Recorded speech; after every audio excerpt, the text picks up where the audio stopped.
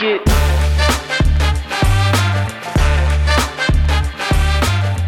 Welcome to Strata Stories. My name is Thomas Schreiber, and I'm the Director of Marketing here at Strata. Strata is a single EMR platform and a revenue cycle management service for physical, occupational, speech therapy practices that helps you achieve a 99.99% reimbursement rate. On today's episode, Paul Singh, the CEO of Strata, talked with Justin Stiver, the owner of Total Therapy Florida. Justin grew the practice from 1 to now 7 clinics across Florida. Paul and Justin dive deep into Justin's content strategy, sharing exactly how he approaches the media side of his business. And he also shares his clinic's approach to re-engagement with past patients. If you'd like to learn more about Strata, head over to stratapt.com or email us at hello@stratapt.com. Now, without further delay, here's today's episode. If I were to look at your content 6 months from now, and I sort of like look at the table of contents with all the videos or whatever of the content you're creating, are there certain themes that you guys are going to definitely touch on? And it's okay if you're not there yet. It's a combination of what we feel like is the best thing to talk about, but also based on the research that almost all this research is being done by Jeremy on the back end of what's the most out of our 10 competitors, which videos are the most watched, what topics are the most debated, clicked, things like that, which there's a few KPIs that he follows that really point him in the right direction.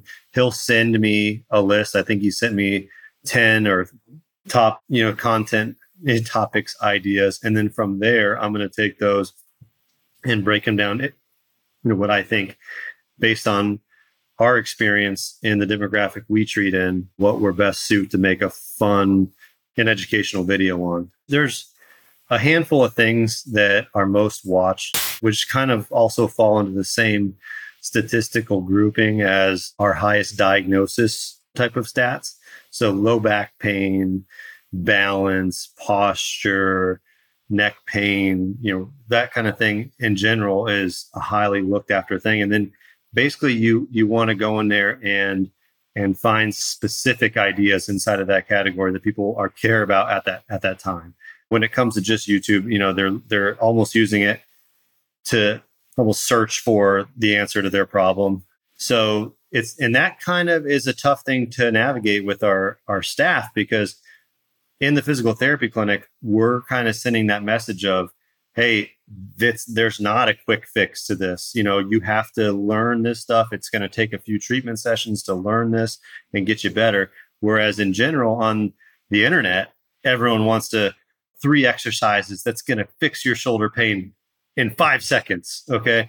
Like they want that is the most searched after thing. So, but what is that? Yeah, it doesn't really exist. So I kind of feel like a hypocrite in a way, saying like, hey guys, you just clicked on this video, but let me educate you for a second here. This is going to take longer than 5 seconds, but that's a problem we can solve, because honestly, we solve that problem in the clinic all the time too. Someone comes in and says like, hey, my doctor told me I can just come in for a 1 visit and you'll set me up on some home exercises because I really don't want to pay a $50 copay. And I'm like, okay, we can certainly do that. And then you spend the next 5 to 10 minutes educating them on the reality of it. And you say it in a way that doesn't, they feel like you're fighting them on it, but you're actually just helping them make the right choice. And that's pretty much what the message is going to be in the YouTube videos. Now, there are certainly things like the other thing is too, that by the time someone gets into the PT clinic for therapy, they're usually a little bit more of a chronic case. They looked on YouTube, they tried a few things, they went to their doctor, they waited 2 weeks to get into their doctor. Their doctor sent them to an ortho. The ortho was 2 months out. So by the time they got to the ortho, got a referral for physical therapy, they're 3 to 4 months out from their injury. And at that point, it is very difficult to fix someone quickly. Whereas, what I will say is if you can get their eyes on your videos and your content the day after they tweak themselves, they are going to get better a lot faster. So I think that's our message is like kind of general education on some really good stuff that can help someone that hasn't been dealing with a lot of complex pain for a long time get better pretty quickly. And I seem to, when I run that by the therapists, they're on board with that. It's because I don't want to create something that goes against our core values, kind of what we're going after in the clinic either. My mission is to have like the therapist kind of consulting with me on, hey, what kind of things should we be telling these patients in these videos, and if we can pull that off, then our team, like for example, this morning, I'm going to chat with 8 or 10 of them, and they're giving me ideas on this first video that we're going to shoot. I think we're shooting it tomorrow afternoon, and they're super stoked about it. They're telling us, "Oh yeah, this works for me. This works for me." So I'm going to kind of take 1 or 2 things from each therapist. I'm going to put them in this video, and it's going to be a huge morale boost for us, and hopefully be successful on the other end there. I just imagine there's some other practice owner listening to this, right? So let's say we market this thing, this episode as how practice owners should be creating content in 2023 and beyond. So now listening to you talk about that's really fascinating. When you think about success, what does that look like right now? You're ahead of the curve more so than most practice owners because you're thinking about like marketing and you're thinking about this, right? I think a lot of practice owners may not be there yet. And even if they are, they don't know what success looks like. So when you think about 3 months from now or 6 months from now, based on what you know today, like moving target, of course, but like what platforms are you guys targeting? Does this content are you guys thinking like short form, long form? What are those metrics of success? Like however you want to answer that, or if you want to kick it back, I can talk to you about how we think about it if it's less comfortable to talk about your own. Yeah, I mean, honestly, I would like your input on this because you have a lot more experience than I do on the platform, specifically different platforms, and what the different metrics to success look like. For me, I think it's important to note that I don't feel like, even though we're in almost year number 6 of having Total Therapy Florida, and we've grown quickly. It's not like, I think if you compare us to our peers, we've opened up, a new location every year or more. We've grown, revenues about 13 or 14x in 6 years. We've done really well when it comes to that side of things. So this wasn't the first thing that we did. And if I had to do it all over again, it still wouldn't be one of the first things that we did. I might make a little bit more content as a startup, but I certainly wouldn't have Jeremy full-time hired doing this stuff now, because it really did take all of my bandwidth to grow those first few clinics, and I did those with not just, with a lot of local marketing, a lot of other things that we invested in, so I'm not sure if I'm correct by saying this, but I don't know that launching the whole like YouTube channel and putting a bunch of capital behind that is an early stage thing, or if you would have to do it more like, yourself, maybe doing your own video, your own editing, maybe not be looking for as high quality of content, but still putting stuff out there and focus more on the local marketing game in the beginning.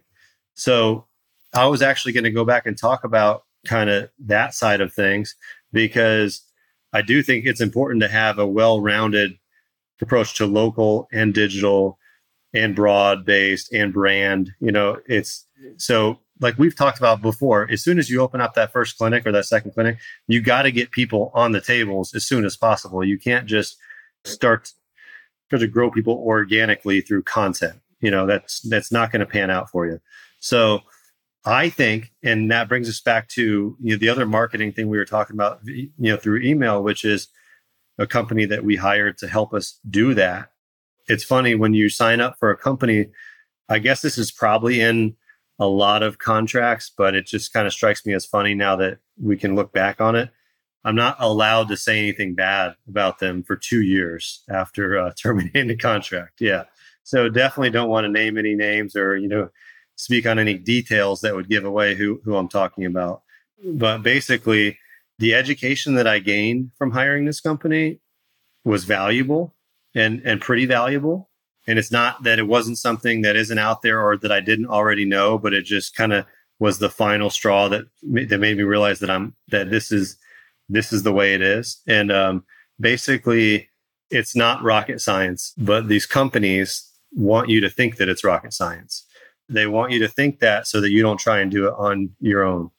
And there's honestly not a lot of solutions out there to guide someone, especially in the physical therapy field, to do this stuff on their own.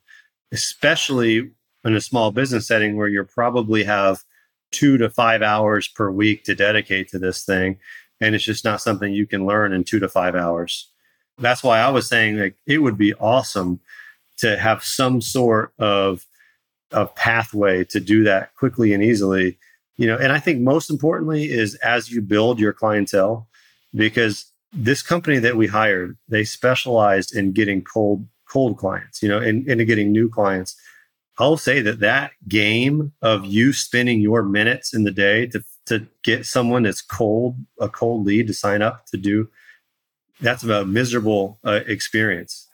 I won't get you in any trouble here, but I would just say whether you're a clinic owner or just any type of business owner, if you're dealing with a vendor that has a non-disparagement clause in there, that probably goes to show you just how much they think they're going to be successful. I think it's just that should be the tell. But obviously, I'm armchair quarterbacking here, right? Like, you don't know what you don't know at the time. But yeah, I mean, I think lesson learned there. It's like if the vendor's got a non-disparagement clause in there, that sort of tells you what you're about to walk into. Yeah, I agree. Yeah. But, it's interesting. The other thing I'll just say is, and this is going to be the uncomfortable part, I think not for you so much because you get this, but I think for a lot of other practice owners, I've been investing in companies for over 15 years now. And one of the things I just say over and over is you cannot outsource the core functions. And what is the core function? Well, the core function, number one, is delivering whatever it is you sell. In this case, therapy. You can't outsource that. And the second thing is you can't ever outsource the marketing. Yeah, you could probably use an agency or something to augment it, but the core, the strategy, the voice, like you just can't. I mean, it doesn't work. The incentives are misaligned. It's just not pretty. This is my own fault for not knowing this or not realizing this, but they pitch you on an ROI, on a we can get you this many plan of cares, and then this is how much. You have to factor in a lot of stuff. And one thing I was not anticipating was having a full-time person basically at the helm that take these leads. And by the way, cold leads, you know this, I didn't know this. We're not used to a lot of cold leads in the small business that we're in, because every lead that comes in is warm because it's Aunt Susie's neighbor, or it's someone's friend or a family member. And those people are easy. You pick up the phone, they kind of trust you. They don't ask a lot of questions. They're great clients, and you just have to do your core service well, and they love you.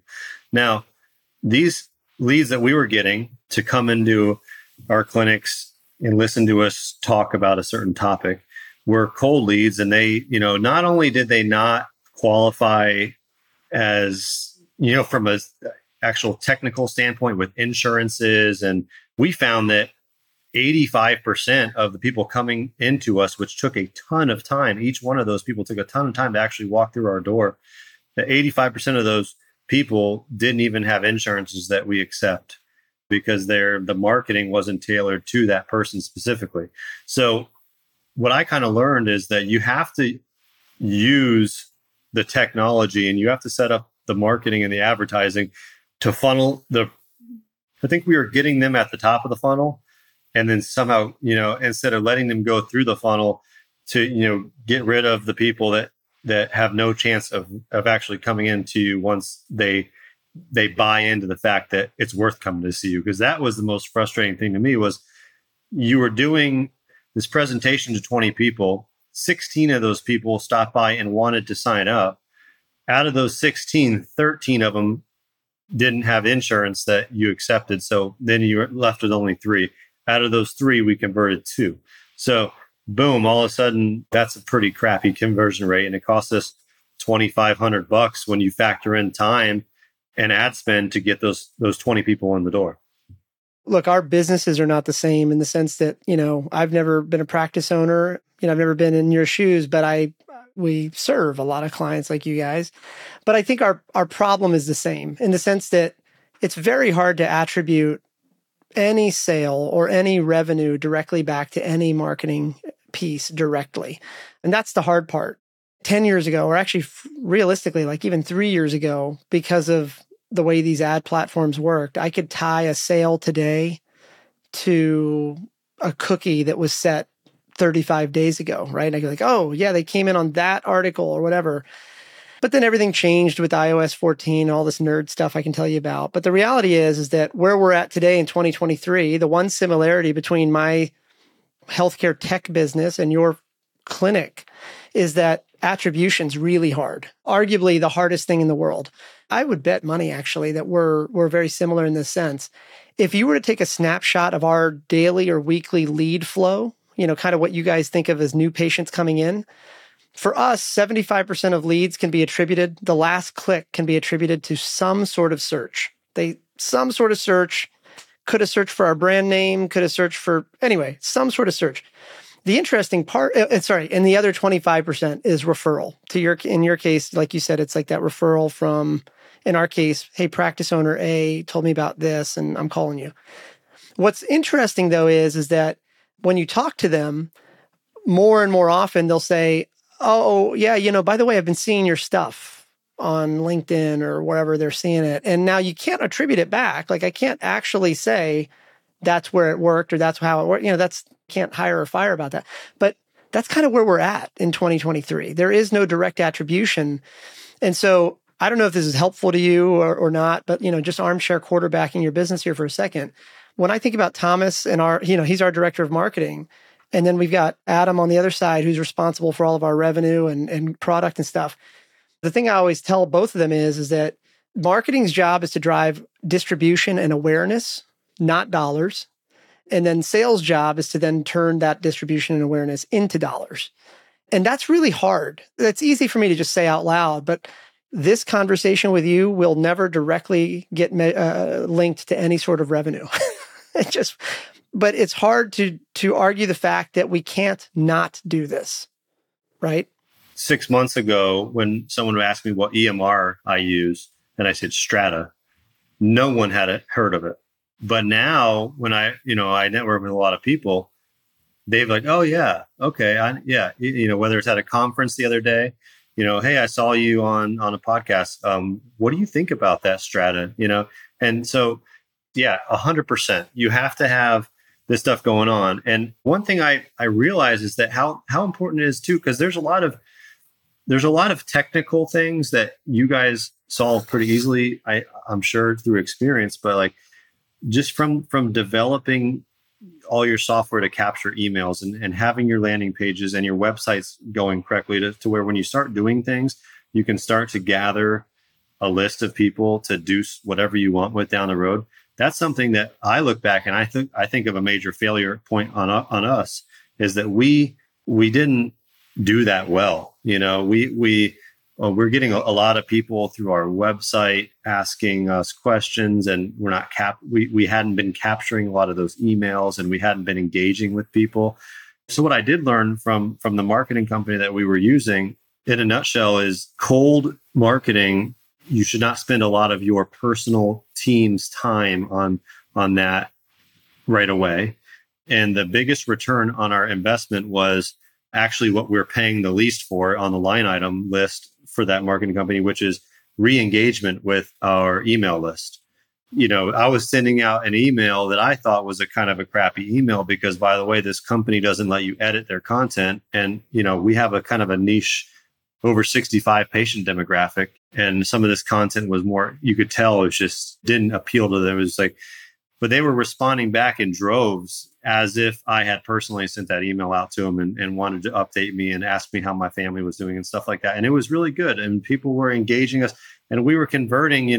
I told you about how we would put 2 weeks worth of ads behind this actual presentation where we would convert 2 people. Well, when I would send out a half rate email to 6,000 people, I would get 20 easy. You re-engage and say, hey, actually, you know what? My back is bothering me. I want to come back in. And all I would have to do there is respond to an email that's already warm or hot, and I can get them back in. I can say, okay, great. I love hearing from you. This is Hannah, or this is Catherine, or this is Mason. They're going to be taking care of you. Everything works out great.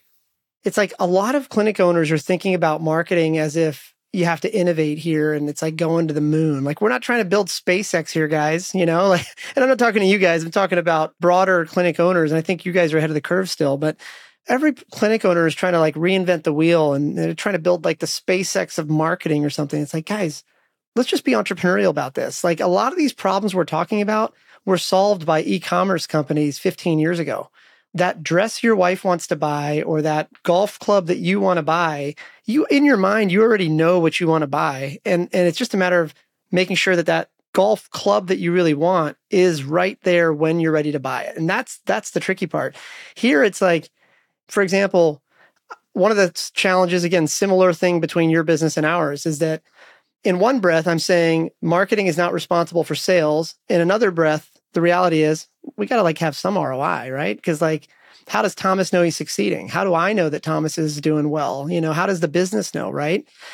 And for us, it's really just, you look at leading and lagging indicators. So for example, when we first started our content efforts, and I suspect, I'm curious if this is similar to how you guys are thinking about it, we don't know what piece of content's going to hit. We don't know a lot about a lot. But at the same time, no offense to anybody that is on Thomas's team or whatever, it's like, I also can't like put 6 months of cash outlay into salaries and expenses when you could be bonusing that out to other people or whatever. So here's the way we think about it. We're going to hit record about 3 times a week. Ultimately, we want at least 2 new episodes getting produced, like full episodes getting produced per week. Each of those episodes needs to have at least 2 social media pieces of content that come out of it. Actually, today we talked about going to 6, but we'll talk about that in a minute. And then all that should result in it getting dripped out to our social media feeds. I think we started out as 1x a business day for 3 months. And then by the end of the quarter, we had enough in the bank left over, or, that we could start to recycle it. And now we're at 2 per day, and we'll kind of go out. And so that was a good starting sort of leading indicator. Like, activity kind of helps us lead that. And then as long as it gets published, then the lagging indicator is impression count. And again, just being a little bit presumptuous here, an armchair quarterback with you guys, one of the things that I said to the entire team was like, do not look at YouTube view counts or podcast downloads as a metric of success, that you will just be pissed off if you look at that. Because the reality is, unless people really know you, they're not going to go deep diving on your content. So really, the podcast, the way I think about this, no offense to you guys or anybody else, the podcast is a necessary evil. We have to record these like long form pieces of content just to kind of riff, right? Because think about this. We're not even getting into the good stuff until 50 minutes into the conversation, right? That's just human nature. It takes that long, right? But then where we get the tens of thousands of views per week is actually in the social media pieces of content. And we chose as a company to start by dripping it out to my personal feed, and then encouraging the team, not requiring, but encouraging the team to share and repost it to their own feeds if they wanted to. And we started out particularly with LinkedIn and Twitter. And actually, as recently as like a week ago, I think Thomas and I just chatted about the fact that like, for our demographic, Twitter's not working. We're going to go all in on LinkedIn. That's kind of where we're at in September of 2023 now, is sort of LinkedIn. But I suspect it's very similar to kind of what you're going to find, even if you're not thinking about it that way. I would think you're going to find it that way as well. But I'm curious, how does that strike you? What's your gut reaction? And you don't have to agree with me on this. Definitely, because I would say our rehab this is more along the lines of the clientele that you're going after. Being in the industry with PT, and definitely we were looking at LinkedIn and maybe Instagram as our two main things there. I do know that a lot of PTs are on Instagram. There's a lot of big Instagram PT pages, and just getting some people on there. It's just missing our demographic of patients that we treat, and also our style. There's not a lot of practice owners making loud noises in spaces like that. I think because one, there's a huge mass of physical therapists and new grads and things like that if you say the wrong thing around them, you're afraid that they're going to just bulldoze you. But I'm not saying that's real. I'm just saying it's what they think about. I also think that there's a ton of practice owners that just aren't thinking big picture, or aren't thinking about these type of things, but might want to think about it.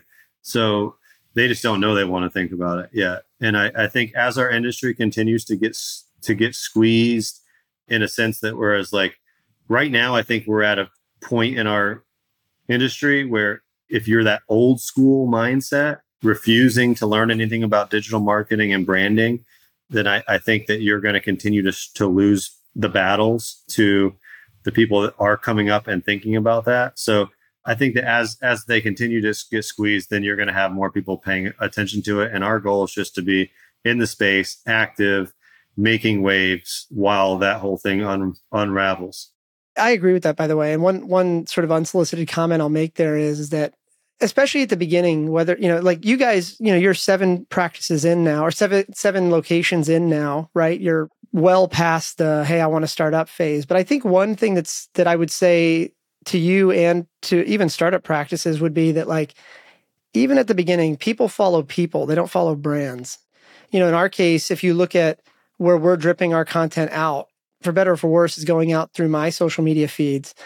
Certainly some cynic somewhere could be like, oh, look, it's Paul's ego or whatever. But really, it's more scientific than that. And you're just doing what's best for the company. Yeah. Yeah, we're not a well-known brand. I mean, right? Like, we're not IBM. If some consultant shows up with maybe that's not a good example, but like somebody shows up with like a Budweiser or Anheuser-Busch shirt, you're like, oh, you work for Anheuser-Busch. Okay, that's a big deal, right? But I'm not following IBM on Instagram either, and I'm not gonna.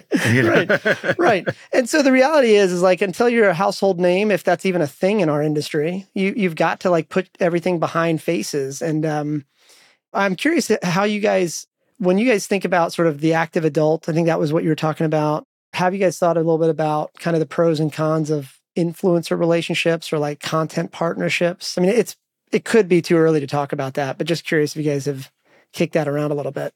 I'll say Jeremy and I have had a lot of discussions about this. I'm kind of keeping my foot on the brake when it comes to that for now, because I really want to have the best chance of having the brand grow, at least through the initial stages of really truly a place where people can go get content for free with no strings attached, just because it doesn't exist in our industry for the older adult. I definitely know that the more eyeballs we can get that care about the stuff we're putting out down the road, we'll be able to do something with that. You can look at it from a success by what we can do as far as monetizing, or you're making money off this brand, or you can look at, but to me, if you have no followers and your brand smells like you have an agenda that you're trying to make money off of somebody, then I just don't think it's going to grow at the speed as it would if you don't.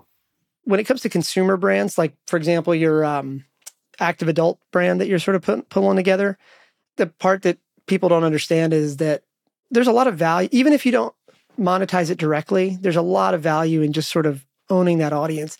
And so I'll just say it out loud now and we'll check in when you hit these numbers. But like the gist of it is for that part of your brand, that active adult thing, for every 10,000 people you get on your email list for that, I bet you'll be able to indirectly and directly monetize on the tune of about $1 million a year just on that.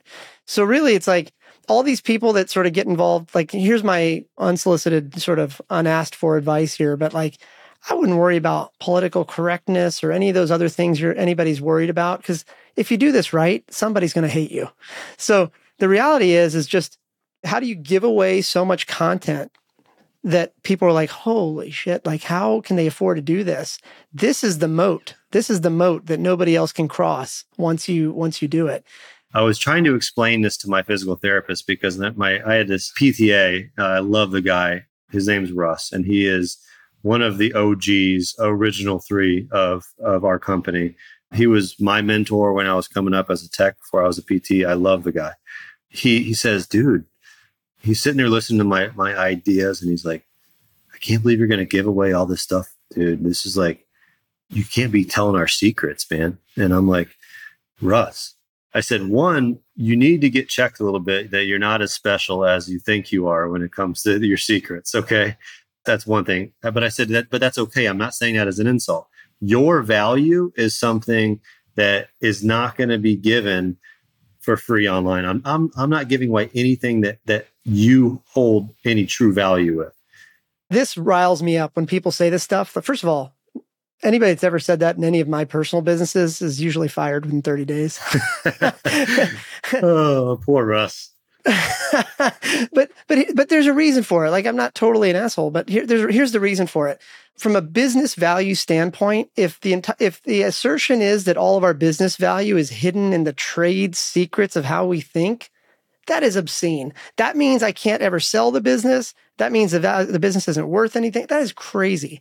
So from our perspective, I'm just a big believer in give so much value that people are like, holy shit. And look, I get a double whammy from that.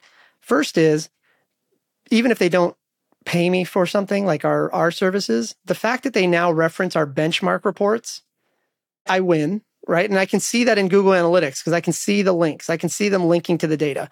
And then secondly, like, it builds so much trust. And the thing is that ultimately, when you think about your practice and our business and, all these other businesses, ultimately, everybody that's trying to compete with secrecy and NDAs, they're fighting for that long tail of revenue that is like scraps.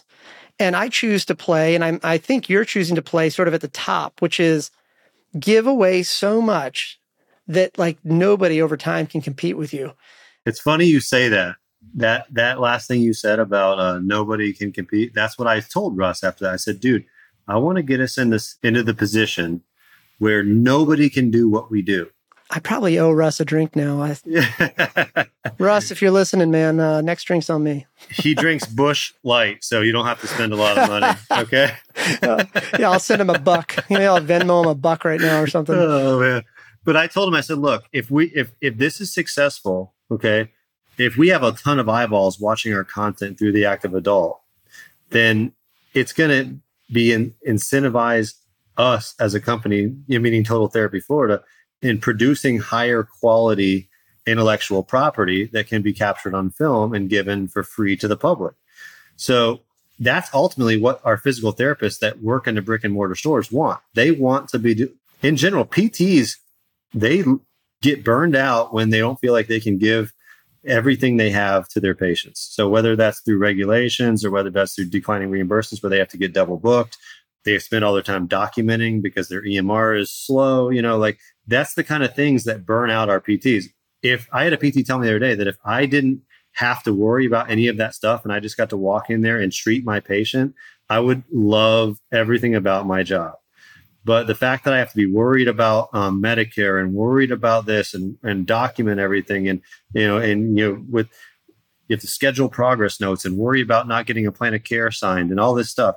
That's the worst part of their job. And that's what they find themselves spending the more time on. So I told Russ, I said, look, if we can be successful outside of the traditional brick and mortar business, it's just going to help us to provide you with the experience that you want to give to your patients, because I could see us, whereas the rest of the industry is moving towards in the wrong direction. In 5 years from now, we're going to see even more double or triple booking. We're going to see more each client having less time to spend with them. So if we move now, I want to move our company the other direction. I want us to be working, for hour time slots, one-on-one with our clients, getting really creative about the things that we do and having a ton of fun with it, because ultimately that's going to produce the better content. That's going to produce all the better. And then at that point, our competition can't even sniff us, because how do they get to that point? They can't. It's impossible. I think this is cool, man. I'm glad you're doing it. And I think the thing I'll tell you, and Thomas will confirm this, when we really started talking about this stuff, I mean, it's funny. This company's been around 13 years, and we really didn't invest in any of this until 4 months ago, maybe. And, really what I was just saying was like, look, I think it's about this content blitz. Like he probably, if I were to drop off this call, Thomas probably talk trash about me right now, because I just kept coming back to content blitz. Like, I don't know what's going to work. I don't know if we're going to do it right. I have no idea. But what I know is that what we're fighting here internally is really, inertia, right? How do you go from doing nothing on a particular thing like video creation to getting really aggressive about it and setting the speed and the tone? So that's the unsolicited comment I'd make to you and to anybody else thinking about content of any type, is that you're really if you can get over that mental block first, which you already have, which is, oh my God, what will people think of me? Then the next block, beyond that is, what does success really look like? And, I was very clear, I think, with Thomas and everybody else that like, we have no idea, but we're going to like have to fight fight inertia first, content blitz. We're going to do 2 episodes a month, that sort of thing. One other thing I'll just leave you with on this topic, though, is that now we're 3 or 4 months into this on our side. And again, we're not the same as you, but I suspect you're going to run into these same similarities. The way I think about it now is that for every one, what you guys need in terms of like a new patient coming in is very similar to like what we would probably need as a new qualified business owner that comes in. And working backwards, we probably, for every one good lead we probably need 5 marketing qualified leads, meaning they've viewed our content, maybe signed up for they've done at least 2 things. So they've signed up for our email and at least one other thing, used our calculators or read our content or watched our videos. But here's the real kicker. To get to that, so if you have a 1 to 5 relationship there, to get to that, you need a 20x relationship. So how do you get 20x more views? Because that's kind of again, this is just 3 to 4 months of data in my head, right?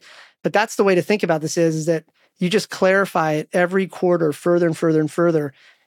If we were having this conversation 4 months ago, I'd be like, I don't know, man, we're just going to blitz the market and here's how we're going to hit record and whatever.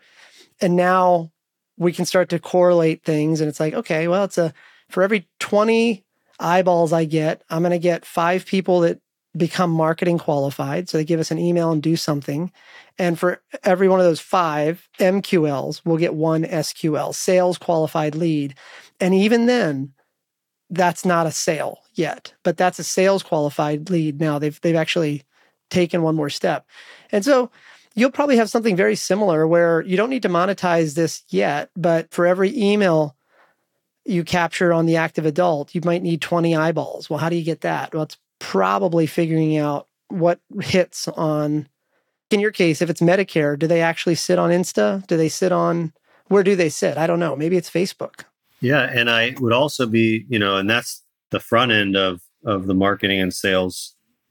And then also I think that from actually driving patients into your practice, I think that the back end, you meaning re-engagement with clients, is huge. Because so real quick, I know we're almost out of time here, but I put into place a policy in the off season when we're kind of slow to have our director pick up the phone call and start just calling the patients that did an eval from this time, last year up until last month or whatever, and just picking up the phone and following up.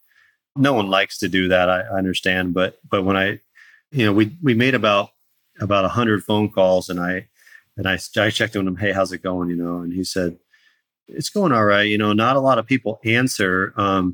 I was going to ask you this, but did you want me to leave a voicemail? And I was like, I'm like, dude, you are freaking killing me right now. So I said, yes. I said, the point of these is not for me to just give you busy work, but it's to, re-engage. And I think that these clients of yours that you're calling, by the way, they've been to us. And because you're so great at what you do, I know that they love us. So why don't you pick up the phone and call them and check up on them. And if they don't answer, leave a message. Say that you really would like them to call you back so that you can get an update on how they're doing. He had made 100 phone calls, not one consult, which is kind of how we were measuring the success of these. I said, get them in for a free consult for either a free laser or a free PT consult. Tell them you want them to come in. The next 100 that he made, just say, I don't even think it was 100. We got 12 consults out of it. And he did that all in 1 week worth of phone calls. You can just pick up the phone and rip through these things. But I also think that right now our emails aren't designed properly. So I just looked the other day, I think we have 7,200 emails. If we really focus on those, now we're coming into the busy season, soon. So it's not going to be an issue. But by next off season, I really want to have this hammered out to where we can start engaging with our people all the time, but then also stepping it up and trying to actually close the deal on them as we start coming out of season. But if we can do that, I think you can all probably look at, and I'll actually keep a close tab on it, but you might have this data for us, but I think that the percentage of leads to close are going to be a lot higher with patients that have already been to you and the great thing about it too is we pretty much know that we accept their insurance, because if they've been to us, they either agreed to pay cash to come to us or we accept their insurance. So if we can focus on that first, I think that's the low hanging fruit, basically. And I kick myself because I think that if you don't have your systems in place to capture that low hanging fruit, which admittingly we haven't had, we've done a crappy job of that, then I think your numbers that you just got done talking about, that those get even worse at that point, because you're not just calculating for our business, you're not just calculating the first plan of care. You're calculating the fact that if you don't do it correctly, they're going to come in 3 times in their life cycle. If you do it correctly and engage with them, I suspect that that's going to be a much higher number. I think they're going to come in double that many times because they trust you and you're engaging them. And as human beings, we put off everything as long as we possibly can. If you have these systems in place to re-engage your past clients, then I think it doubles the effectiveness of your front-end marketing campaigns too. Just anecdotally, I think that's right. I feel like in the healthcare world, that's like, oh my God, that's like next gen thinking, right? And it is in this industry. But man, like in the consumer world, if your marketing manager wasn't thinking like that in the consumer world, they wouldn't make it 2 days in the job. Because we'd be like, hey, what's the lifetime value of that cohort? And they'd be like, I don't know. You'd be like, okay, there's the door. Don't ever come back. How many of your clients have dedicated marketing managers, would you say? Anecdotally, I would say probably less than 5%. And even then, I bet you the most sophisticated ones of them right now probably have like a social media intern or coordinator of some sort. And it's not for lack of trying, by the way. I think part of it is just not understanding how this works. And I think the other part of it is that this is one of those things you can't dabble with. You either got to go all in or you're all out. Because if you dabble, it's already risky. And then like the idea of like, oh, well, let me test this out with an intern. You go down that path, it's definitely not going to work. And then you're really not going to invest anything else in it. So all marketing is that way. We didn't talk about the direct-to-physician marketing, but has been one of our most successful ventures. And every other practice I talk to has said, oh, I can't believe that you're successful with that because we tried that and it doesn't work. And I'm like, you didn't try it. You did a lunch or you did 2 lunches and you sent out some mailers and maybe, we spend a ton of money on direct-to-physician marketing and it goes from 0 to the faucet is open. It doesn't go anything otherwise. It's 5 lunches and 25 cold calls and 15 phone calls and follow up on patients and stuff like that in order to get that faucet to turn on. But once it turns on, you go from, we get 30 to 50 referrals per month from our top doctors. And that's a huge number.